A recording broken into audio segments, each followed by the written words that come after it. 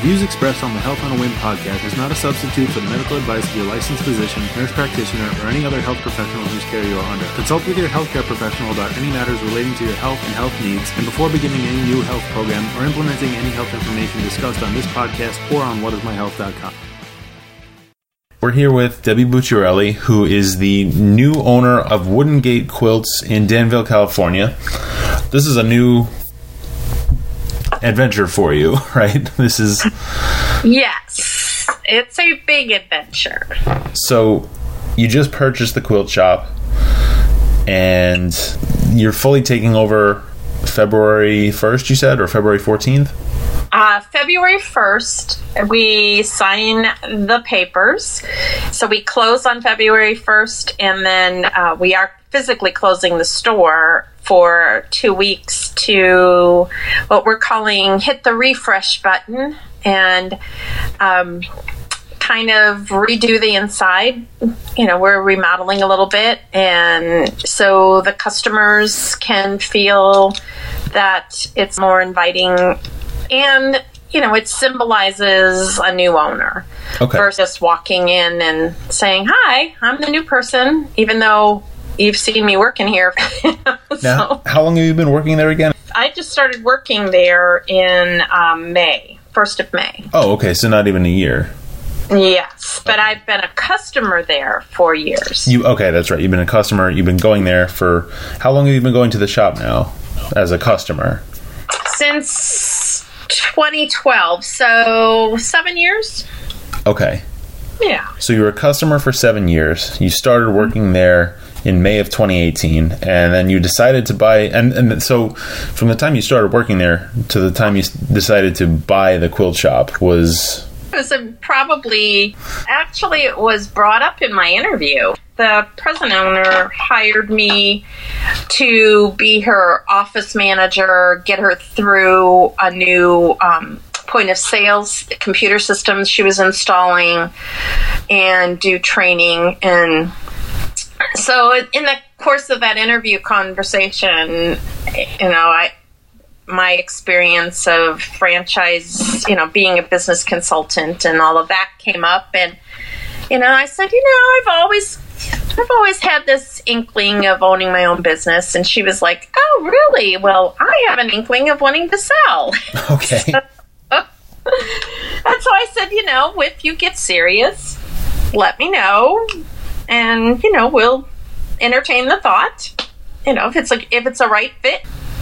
It's a venture that, you know, we would be interested in. And 2 months later, she approached us and said, yep, I want to get out of here. And part of it was her oldest daughter and her husband had a new baby. So first grandchild is, you know, across the country. She's taking care of her mom. And the business was therefore not her top priority. So a lot of things seem to change in a short period of time for her. Yeah, very short period of time for her. So that's the series of events that the universe presented. So it's kind of interesting. So you talked about possibly buying the shop on your job interview, and then within a couple of months, that was a realistic possibility. Absolutely. The rapid succession of events that blows my mind, how quickly something like that could happen. You know, sometimes I've learned in my wisdom of age that if you allow the universe to just go and be patient and just be present, you know, sometimes the opportunities are presenting itself all the time, and you're just not, you know, you're not present enough in that moment to experience that, or you know, you're just too busy and caught up in, you know, what you want, and you always have these dreams and these hopes. But the thing that I've learned is if you continually tell yourself that you're capable and this is what you want, and therefore you're going to see yourself in that role, and sometimes the opportunities just kind of happen. And you think that it's random, but I'm not thinking that it is. I know that some people put a lot of stock into this idea of the universe kind of knowing what to send your way at the right time, and other people are totally the opposite. That's it, yeah. So. I gotta be honest, I feel like I was skeptical of that kind of idea for a long time when I was younger. Not because I was against it or anything like that. It wasn't something I ever actually thought about. And anytime anybody ever said it, I didn't really give it a serious thought. Or I thought it was like one of those cliche, I kind of just dismissed it when I was younger. And over the last several years, there have been things that have happened for me personally where, I'll give you an example. When I was living in Connecticut about 7 years ago, I was driving home in a snowstorm. The power was out, and I thought that I'd be able to make it home. I made it to within about a mile of my apartment. But the snowstorm was in October, so there were still leaves on the trees, and on top of the weight of the branches that had leaves on them, the weight of the snow was breaking a lot of the branches on these trees. The road I was on was a very hilly road. I was coming down a portion of the hill, and up ahead I saw a Downs power line, 2 cars that had been abandoned on either side of the road. It was icy, and I could not see pretty much any further than that. So I got out of my car, and my car got stuck.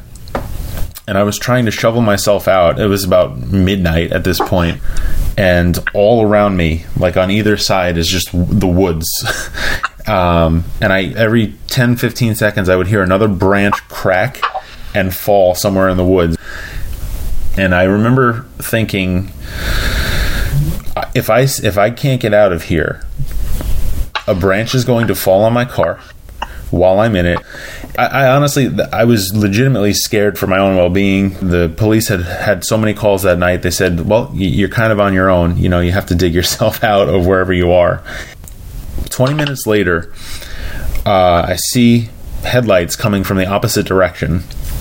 It turns out there was a guy coming the other way who had snow tires on his Jeep, just completely by chance. And I flagged him down. I'm like, this might be the only person who comes through here the entire night. This might be the difference between me sleeping in my car and possibly getting crushed by a tree or getting home.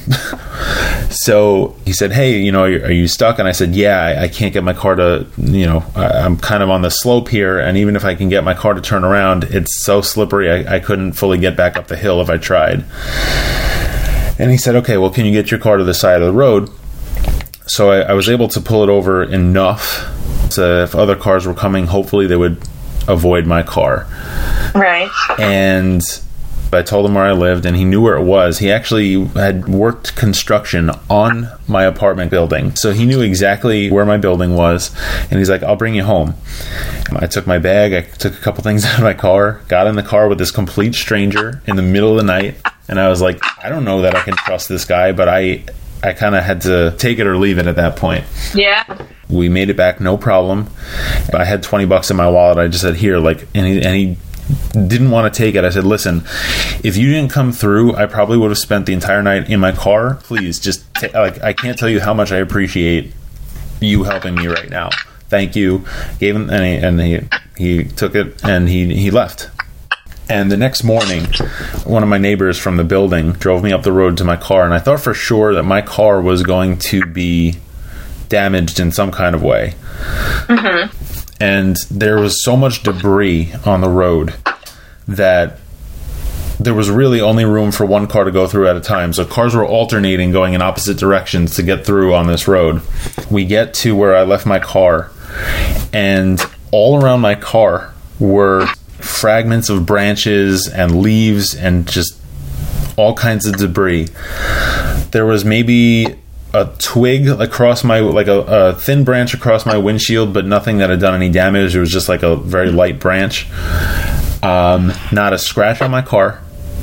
Wow. and no damage done whatsoever. And I remember that was like the first time I ever thought, I'm not sure if I believe in divine intervention or the universe or, energy of the universe or whatever, but if I did, whatever that is, definitely was looking out for me last night and looking out for my car. The fact that I'm okay, my car is completely unscratched, unharmed, is unbelievable to me, because it was one of the worst storms I had ever been in. And after that, it was kind of like, all right, you know what, maybe there is something to the universe kind of just sending things your way, like that guy coming up the road in the opposite direction. And after that, I kind of opened my mind to it a little bit more. So I don't know, that's just my little story about my belief in this idea of the universe and the energies of it and all that stuff. I don't really think that at your age I believed that either. And a lot of that is because time and your experiences just kind of line up, and when you reflect back, you go, well, what made me make that decision, and why did I make that decision, and what was it in that moment that was the breaking point? And I just always remember thinking, and I've told all my kids that if you keep making the same decisions the same way, even though they look different, deep down the same patterns are there. You go about things in the same way, you will always get the same result. I always look at it as satellites, kind of going around the Earth. And you have to get out of that orbit and, jettison yourself just a little bit. Just have the faith that something's better out there. Yeah. And then you start a different trajectory, and different things happen, and better things happen. And then all of a sudden that becomes your sphere, and you get comfortable in that sphere. And when you make yourself uncomfortable again, you go again into another sphere where different things happen that you go, wow, I could have only imagined that. You have to look back on your life. You've 30 some years, you could probably see, if you really mapped out your life to this point, where those jettison points have been. Oh, definitely. I've done that, especially at times when I've gone through like a particularly challenging experience. It's hard to get out of the negative mindset sometimes, and every now and then I'll try to like reset my train of thought and go back and say, okay, you know what? I've been through challenging times before. And then I'll go back and I'll map out, well, what happened as a result of that? What did I do following that experience or during that experience that brought me out of it, and where did it take me?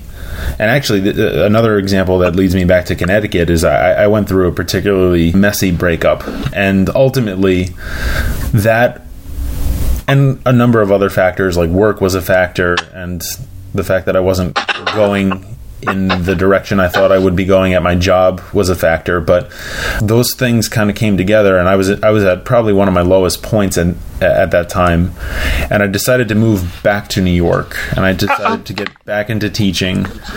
And when I map out what happened after that, I got back into teaching on Long Island, and then I got my job a couple years later in the city. When I was single, kind of broadened my search outside of Long Island to meeting people who were living in the city.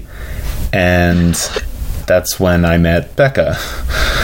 And so I've traced it back to, if I hadn't moved back to New York, I might not have gone back into teaching.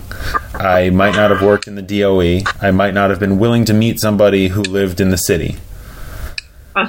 And it all kind of went back to the fallout from the things that were going on at that time in Connecticut. And so when I look at it that way,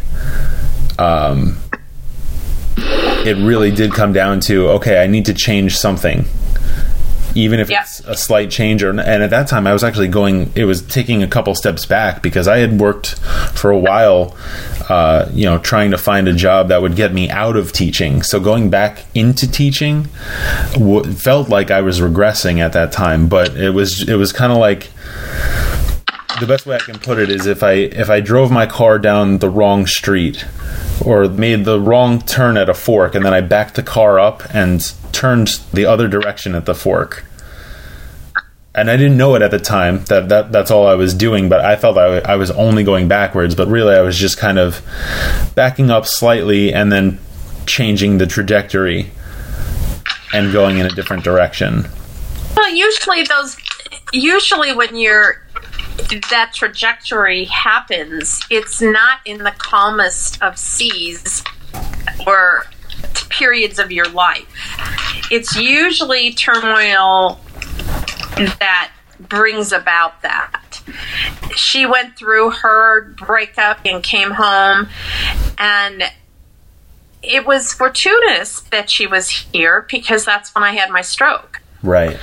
So I was taking care of her. Then all of a sudden, the tables were completely turned.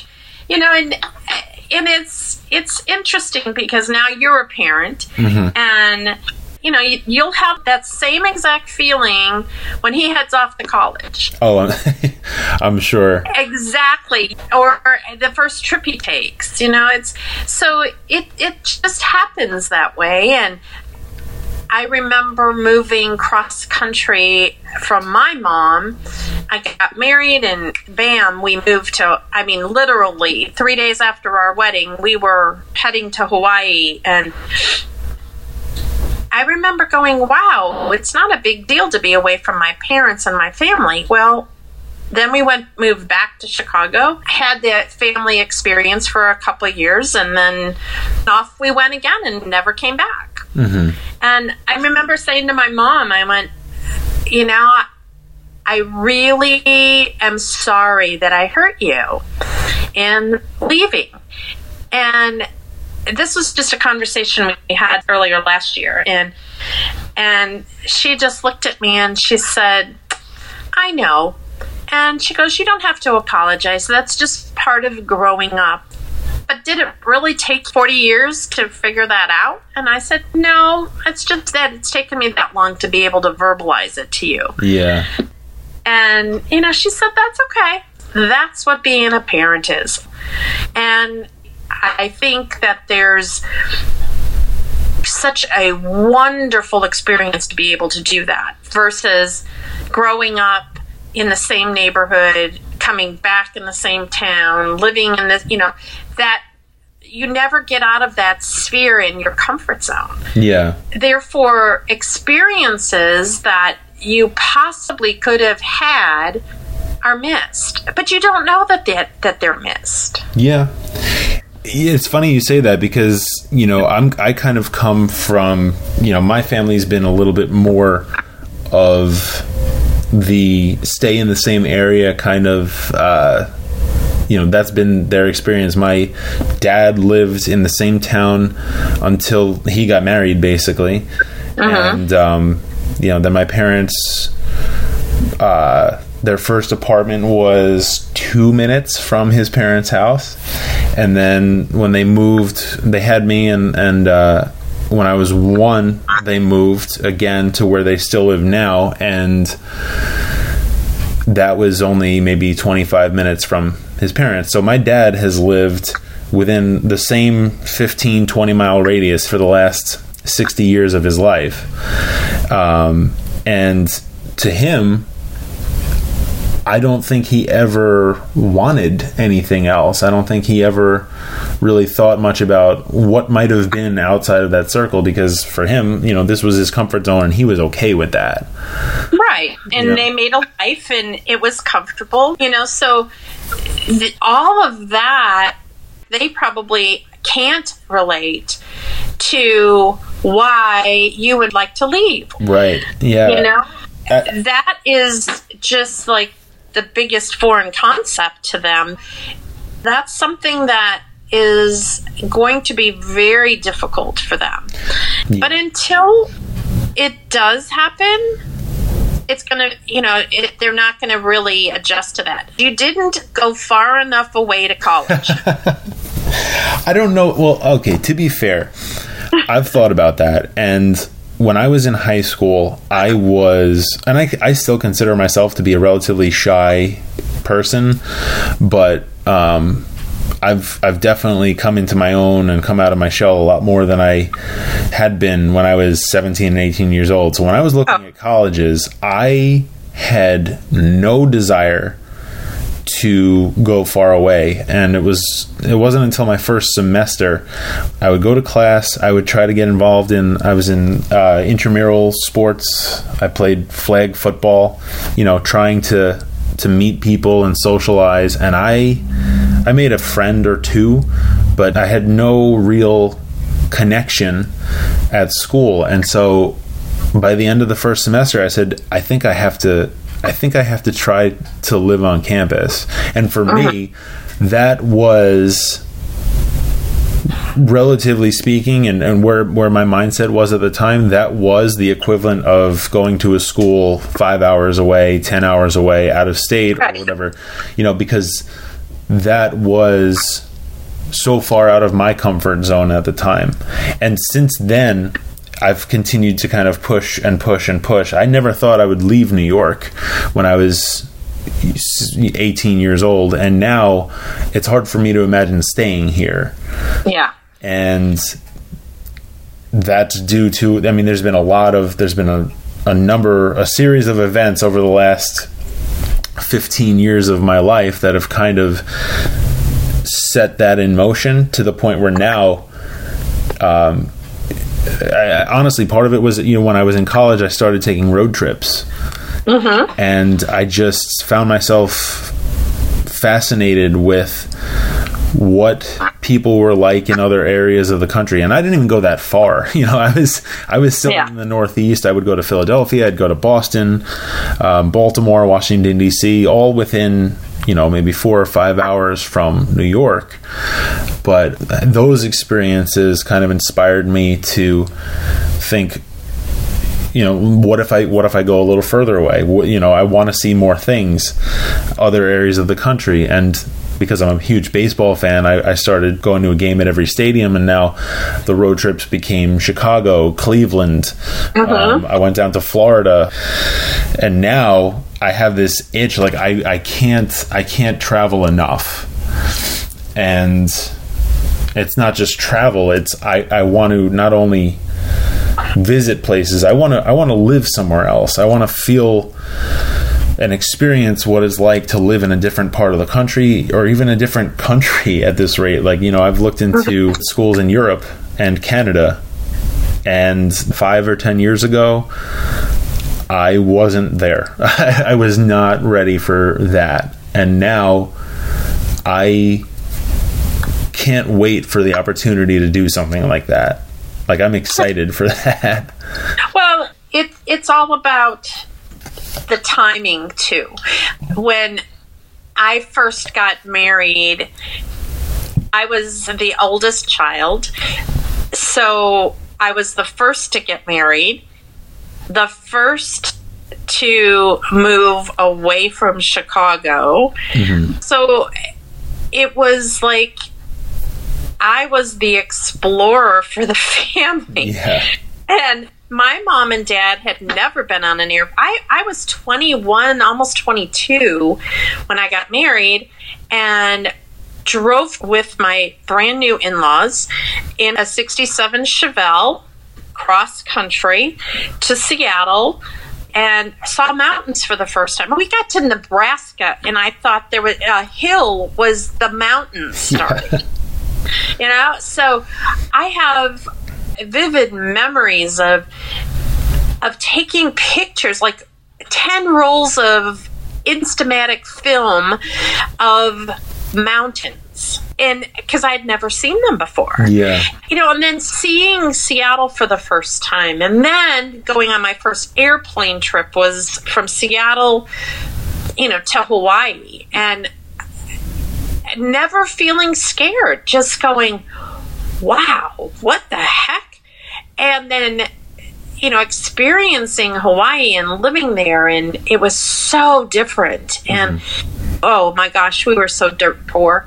We were in the military. We were on payday. 5 couples we would get together and pool our money and go to the commissary and buy meat.